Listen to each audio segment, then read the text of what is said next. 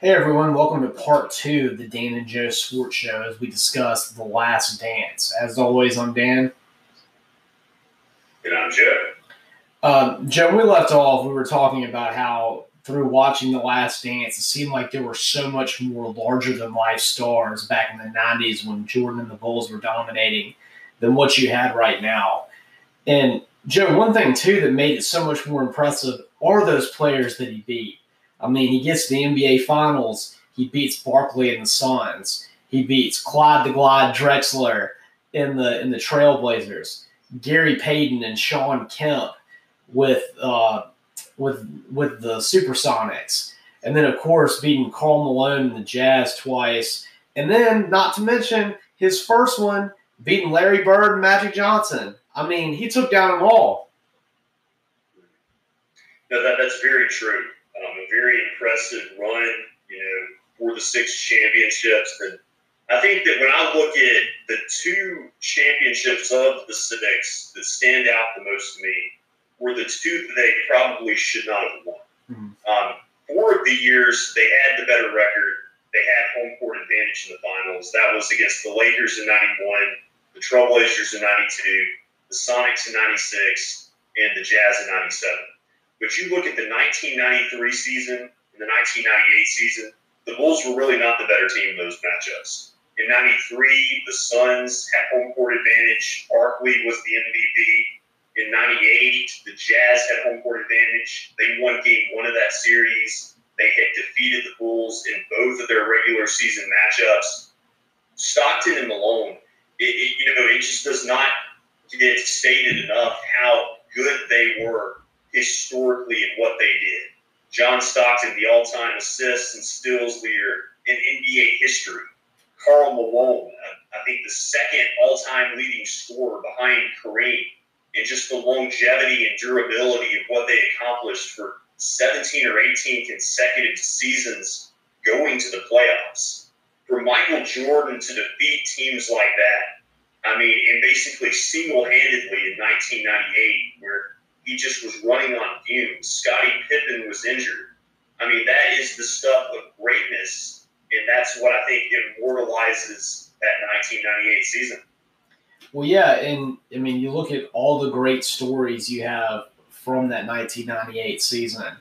The best one, though, is I thought was Steve Kerr and the amazing shots that he made.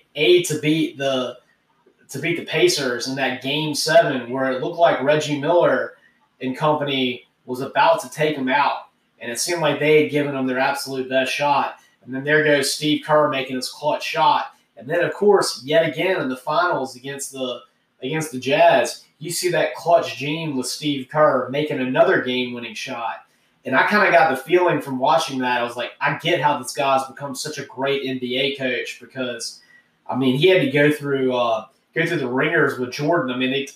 He talked about that story about how Michael Jordan didn't respect him at first, and he basically had to get into a fight with him in practice in order for Jordan to start feeling okay to give him the ball and make him feel like he was a man. And you could see that Kerr went through it all and just, he didn't let anything get to him. And when his opportunity was there, he always took it and made it.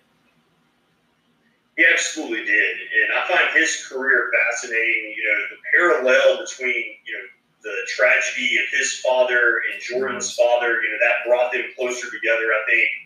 And also, Steve Kerr individually throughout his career, not only as a coach, but as a player, he's been a part of so many dynasties. He was on 3 of the Bulls championship teams in the late 90s.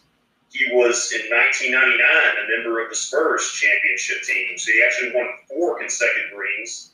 I think he's the only player that wasn't on one of the Celtics teams with Bill Russell, who actually won 4 consecutive championships. And then in 2003, he won another ring with the Spurs. And now as a head coach, he has 3 championships with the Warriors. And so, there's something about him. He seems to be a guy that you can't give him the most credit because he's been surrounded by just historically great players. But you definitely know that he mentally and just the fact that he's such a professional, he definitely has brought brought something as a common denominator to all these great teams. Yeah, I mean, there's definitely some role that he has played in all those championships, from making those clutch shots to the Bulls to being a more prolific three-point shooter with the Spurs later in his career. I mean, and then to what he's brought as a coach, just managing great talent. He's got a little bit of an it factor. You know, he kind of makes me think of, and I was watching this, I was thinking about this when I was watching that show, it's a lot like Robert Horry. Robert Horry always seemed like he was on championship teams, and that he'd go away, but in the last 5 minutes of a game, there he was making a big defensive stop, making a shot, and he was just a winner. That's a good comparison. I think Horry won, he won 2 titles with the Rockets, 3 with the Lakers, 2 with the Spurs, 7 championships. I mean, that's just unbelievable. Yeah. You know, one thing that I thought was so fascinating, too, is, I mean, it always seemed to me that the Bulls were always the top dog and always winning, and I had no idea how long it was for them to get over the Dirty Pistons. I mean, that was such a great rivalry that they were showing in the beginning, and how the Pistons had the Jordan rules where they were basically always attacking him on the ground so that he couldn't get in the air. And it was just so fascinating to see Isaiah Thomas and just how much people hated him.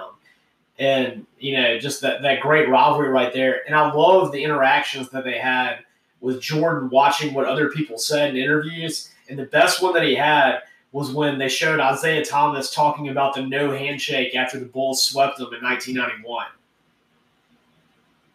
Yeah, that was a good one. I mean, that rivalry between the Bulls and the Pistons, I mean, that is definitely compelling for so many reasons. The Pistons won back-to-back championships under Chuck Daly as the head coach, Joe Dumars, and Isaiah Thomas as the catalyst for the team on the floor. And they kind of ended the Lakers dynasty in the finals, knocked them off in the 1989 finals, and then won again in 1990.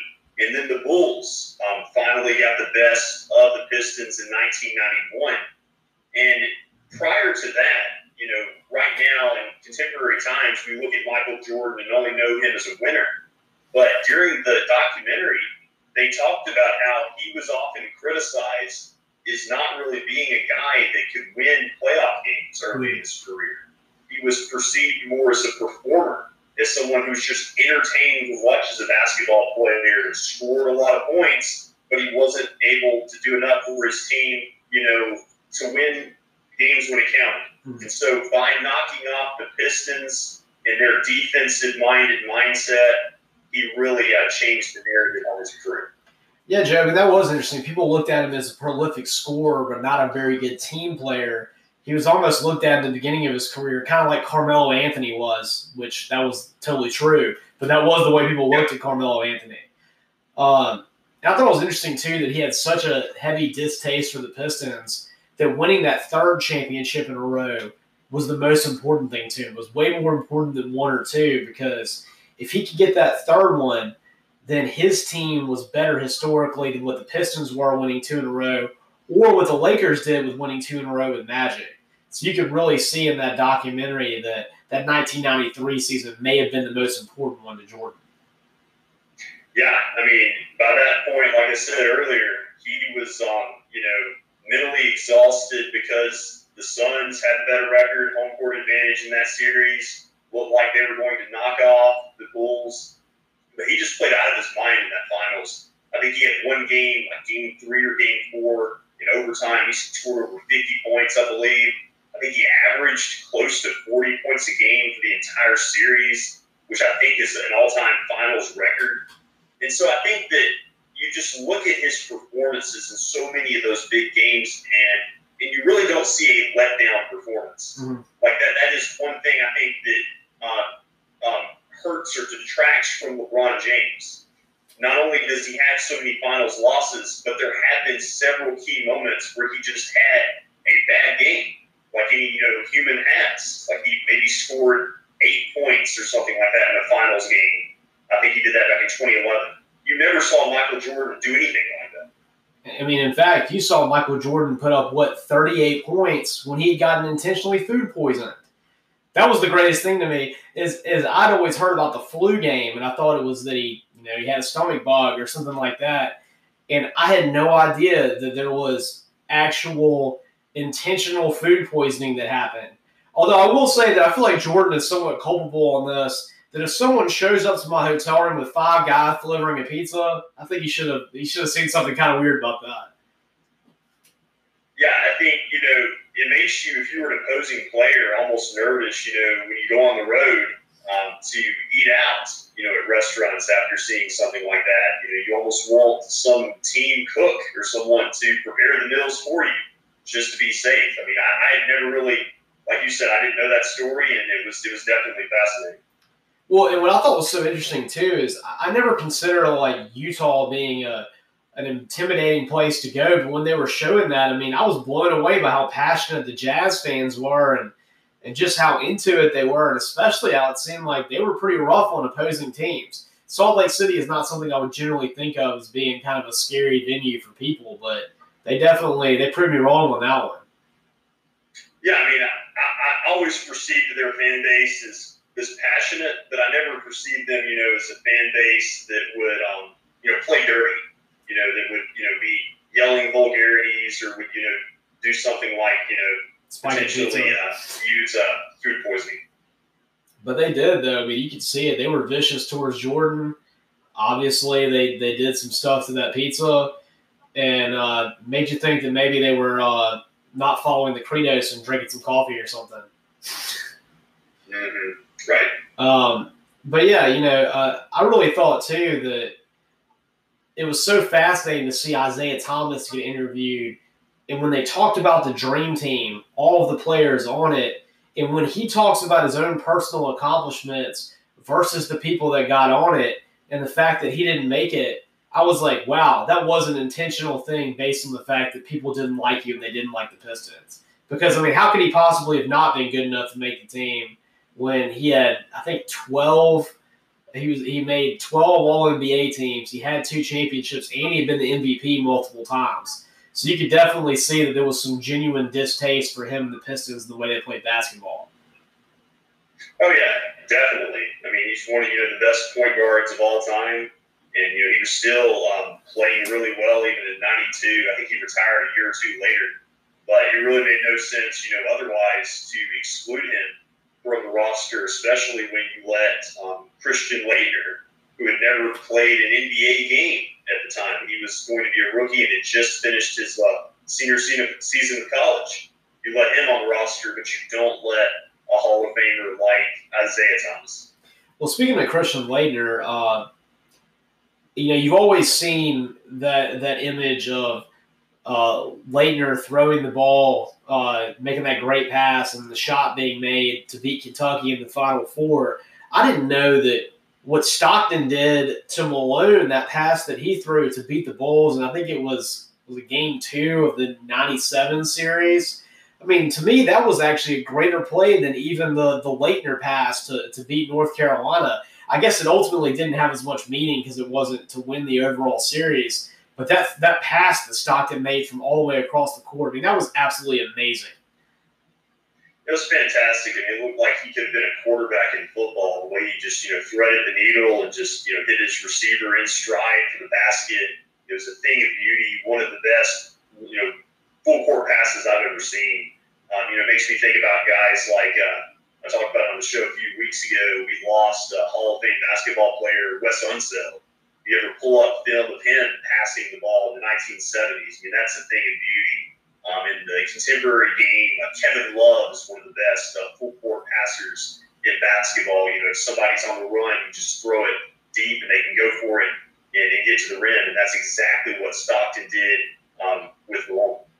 Well, Joe, speaking of Stockton and Malone, where would you put them in the pantheon of great teammates who never won one? Would you put them above a Thurman Thomas, Andre Rison, and Jim Kelly? Because those are the 3 that I would pose against them for guys that were on the same team forever, had great levels of success, continued to make it there, but they can never win it. I would put that threesome of Andre Rison, Jim Kelly, and Thurman Thomas as the only one that could really compete with Stockton and Malone for the never won ones. No, I would say that the simple answer is that I think that Stockton and Malone are the best two players probably in sports history that never won a ring. I think the arguments can be made for that. They're right up there. Definitely the best in basketball that never won a ring. And I think that you could make the case that they're one of the, if not the best, duos in basketball history. When you look at the fact that they played together, I think, for 18 consecutive seasons. And every year they made it to the playoffs. Not missing games. You have the all-time assist and steals leader at point guard, who's an efficient scorer at times. And then you have one of the all-time leading scorers in Karl Malone, who can also rebound, play defense. I mean, you had everything with these two guys. I mean, you could make a case, if Karl Malone had a couple of rings, I could make a case that he's a top 5 player in NBA history. I still feel like I could make a case he's in the top 10, even without a ring. Mm-hmm. I mean, he was that good. And Stockton, you get him a couple of rings, especially if they had knocked off the Bulls a couple of times and Michael Jordan's greatness. I mean, suddenly you're catapulting them to NBA supremacy. Well, I mean, how many guys have a patented shot named after them? The finger roll was synonymous with John Stockton. There's no other player you think of when you think of the finger roll. When I was a kid in the backyard, that's what I'd want to do. Instead of doing a layup, I always like to do the finger roll in honor of John Stockton. I loved it. And with Karl Malone, I'd forgotten, like, as an adult, when I was going back and watching him, how great of a pure shooter he was. I mean, I always thought of him being an inside guy because he was so big. But, I mean, he can make a shot from anywhere on the floor. And he had an absolute, just great, pure shooting stroke. Yeah, no, he definitely did. I mean, the mailman, he always delivered. And I know there was a joke sometimes when they were playing the Bulls that the mailman doesn't deliver on Sundays, if you had a bad game. But, goodness. He and Stockton, they had the whole package. Definitely, I look back at sports, and I think that, it makes me sad at times that they're not as respected because they don't have the hardware to go along with what was just, tremendous careers. The same can be said for the late Jerry Sloan, their head coach, Hall of Fame coach that deserved more than going ringless. I was talking about earlier, where do they rank as far as the greatest athletes in any sport to not win a ring? I mean, I'm trying to think, maybe Dan Marino. I mean, is there anybody else that comes to your mind that does not have a ring that would match up to Stockton and Malone? How about two more guys that were on The Last Dance? I mean, I was watching that thing about the fact that Reggie Miller never won a ring. Reggie Miller never won one. Patrick Ewing never won a ring. We're talking about two more guys that are like that were both on the Dream Team. Absolutely incredible players. I mean, Reggie Miller, we're talking about shooting stroke. He maybe had the greatest one of all time. I think in terms of three-point shooters, it's him and Ray Allen. And then, from there, there's a wide gap, I think, between the two of them and anyone else. And then Patrick Ewing's one of the greatest big men of all time. And because of Jordan, they never won one either. I would say Elgin Baylor's another player. I think of the basketball, because he went to the finals so many times. Like the year, I think after he retired, Lakers finally won a championship with Jerry West. I think George Gervin's another guy with the Spurs who never won one. Football, talks about Dan Marino. Baseball, you don't really get this conversation because it's not viewed, it's viewed more as an individual sport as far as statistics. Mm-hmm. I feel like people can remember who has the home run record better than they can who won the World Series 5 years ago. Well, I mean, baseball's weird because you're right. You're not really necessarily working in sync that often, especially when it comes to offensive statistics. Because you think about it with the Bulls, I mean, Pippen's able to get the assist to Jordan. Stockton's able to get the assist to Malone. And they both have to have great games to win. And baseball just seems like it's a little bit more individualistic and that your numbers don't make as much of a difference. Right. So kind of weird when it comes to that. We were talking about earlier in our last show about Cam Newton and the amazing financial deal that the Patriots are getting out of it. Well, one thing I never realized back then when I was a kid was how on the cheap the Bulls were getting Scottie Pippen. I mean, that was disgusting that they were getting Scottie Pippen is the 110th best paid player, and they locked him into that long-term deal. I mean, he was probably for his entire career in the NBA between a top 5 to a top 10 level player. Yeah, I mean, he was a complete bargain, and that's, a gross understatement. And I was also blown away by how much money they reported that Michael Jordan was making in the 90s. I thought they said over $30 million. They did. And I don't know how that was possible with the salary cap, because I don't remember a player making $20 million regularly until around 2010. Well, and what I thought was so interesting, too, is that while they had Jordan there, he was able to meld so many personalities together and win, even when they came in weird circumstances. You want to talk about Dennis Rodman coming in after having played for the Bad Boy Pistons, having done stuff like cheap-shotted Scottie Pippen and pushed him into the stands late and trying to injure him, like clearly with intent to injure him. And then he gets, Rodman on the team, and somehow they're able to win 3 more and, have the personalities work out. And then you have Tony Kukoc come on the team after it was well known that that the GM was trying to get rid of Scottie Pippen to bring in Tony Kukoc. And he was going to pay Tony Kukoc a lot more. And somehow he's still able to get the best out of him and get him to work together. I mean, that was just amazing to me. Yeah, that was really impressive to me. How they bring in all these different players that you thought, on paper that they would have an internal struggle, that the locker room would be in disarray, that they were able to make it work. You combine the best player in NBA history, one of the best defenders, one of the best rebounders in Rodman, one of the best six-men in Tony Kukoc, one of the best spot-up shooters in clutch players in Steve Kerr when it came to playoff shots. And that was just, the perfect straw that stirred the drink. And then Phil Jackson, as the head coach. What do you make of the breakup of this team? There's a lot of theories about whether the blame should be on Jerry Krause as the general manager, Jerry Reinsdorf, the owner, or Phil Jackson, the head coach who decides he wants to leave and go to the Lakers. There's some conspiracies there about whether he even had a handshake agreement with the Lakers, and that he, almost encouraged Jordan to retire. So I guess my question is, where do you stand on who was most culpable for the Chicago Bulls breakup? And Joe, I don't even think there's any question about it. It was Jerry Krause. I mean, it seemed like from the mid-'90s on, he was trying to push Phil Jackson out the door, which I never understood because, the guy's just a constant winner. That's all he does. And I almost feel like there's a little bit of like a curse of the GOAT or something thing going on in Chicago, this time being the curse of the greatest of all time, because Jerry Krause intentionally broke up this team. He kept saying, I want to get rid of Phil Jackson before the season. Okay, fine, he's won 5 out of the last 7. I'll give him one more chance. But I want to get rid of him, and I want to break up this team. And what has happened with the Bulls since Jordan, Scottie, and Dennis all left the building, and Steve Kerr and Phil, they have not won a championship. And, in fact, they haven't even been close to winning a championship. I mean, they had like one season with the player from Memphis. I can't think of his name right. Yeah, with Derrick Rose, where it seemed like they had a pretty solid team, and they were pretty good under Thibodeau, but they were never really the team that you thought was going to win it all.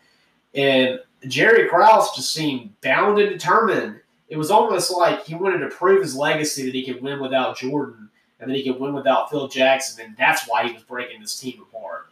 And, he was definitely the man behind that because publicly he was trying to get rid of him. He didn't like Scottie Pippen, and that was clear. He didn't want to pay Pippen the money he was owed. He tried to intentionally antagonize him with going after Kukoc and making it clear. I just think the guy wanted to distance himself from the Bulls' legacy of Jordan, Pippen, and Phil Jackson and show that he was the guy who could create everything and bring in new guys and show that he could do it, even though there still might have been a couple more championships left in that nucleus had he allowed it to stay. Yeah, he definitely, I think, was motivated from the sense that he kind of inherited Jordan as a general manager. You know, Jordan was already there when he gets hired, and so I think he wanted to prove his worth without a player like Jordan, that he could build his own team with his own, you know, handpicked franchise cornerstone. But obviously, it didn't work out, and so you know, there's so much debate about what would have happened had the Chicago Bulls in 1998 stayed together. You know, you think about like the Beatles staying together, like the Chicago Bulls is definitely in that same realm. Do you think the Bulls would have won another championship together? Absolutely. They did. I mean, every year Jordan was there in the 90s, they won. When he comes back out of retirement, the first full season that he's there, they win. And the only reason they didn't win the year before that is he comes in the middle of the season, and that was the greatest Magic team we've ever seen with Horace Grant and Penny Hardaway. And that was going to be a tough win that year. And, I mean, after watching that, I mean, he had to be the most competitive person I've ever seen in my entire life. And if he's out there on the floor with those guys around him with the full support of his franchise, who's going to beat him? I mean, time and time again, he made the ultimate shot to win. He put up 60 points when he had to. He'd even go to Las Vegas to save Dennis Rodman from being 2 weeks in an ultimate bender. You know, I mean, he just did everything. Well, the interesting thing about the Chicago Bulls being disbanded by, you know, Jerry Krause or, you know, whoever you want to lay the blame on, I think that them going out in 98, winning a championship, almost allows them to have this mythical persona where they're larger than life in their own right, because we never saw them lose as a unit. You know, we saw them in the mid-90s when Jordan retired lose, but I feel like that's a little bit of an asterisk behind it. When they were fully, you know, loaded with Jordan, with all the supporting cast like Rodman and Kerr, they never lost in finals. And so, you know, it's the great story about what could have been. So I think that adds to their legacy more than had they, you know, tried again and lost in 1999 or 2000, and we see them, you know, go out with somebody getting injured, or it's kind of, you know, a sad ending.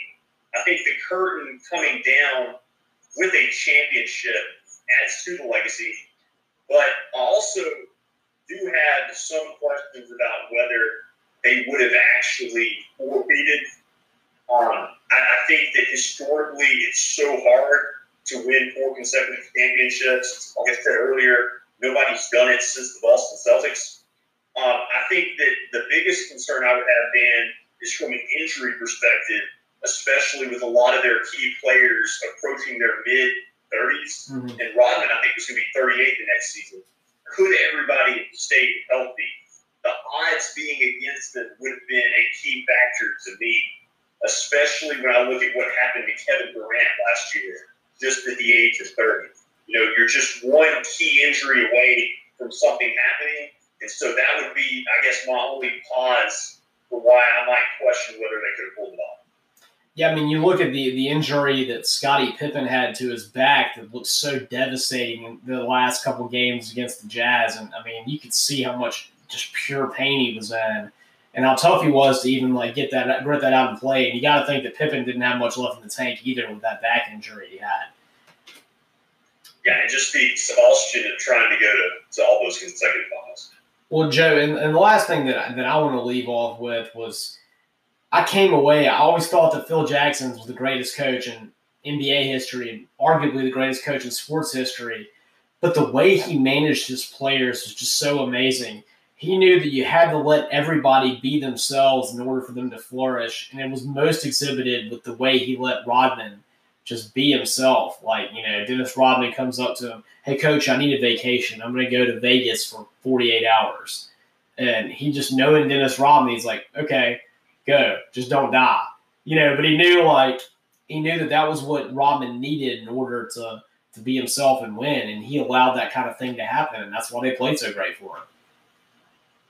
Yeah, I mean, I think that, you know, let's say Doug Collins has stayed on as their head coach. I think they may have won 8 championships or 2.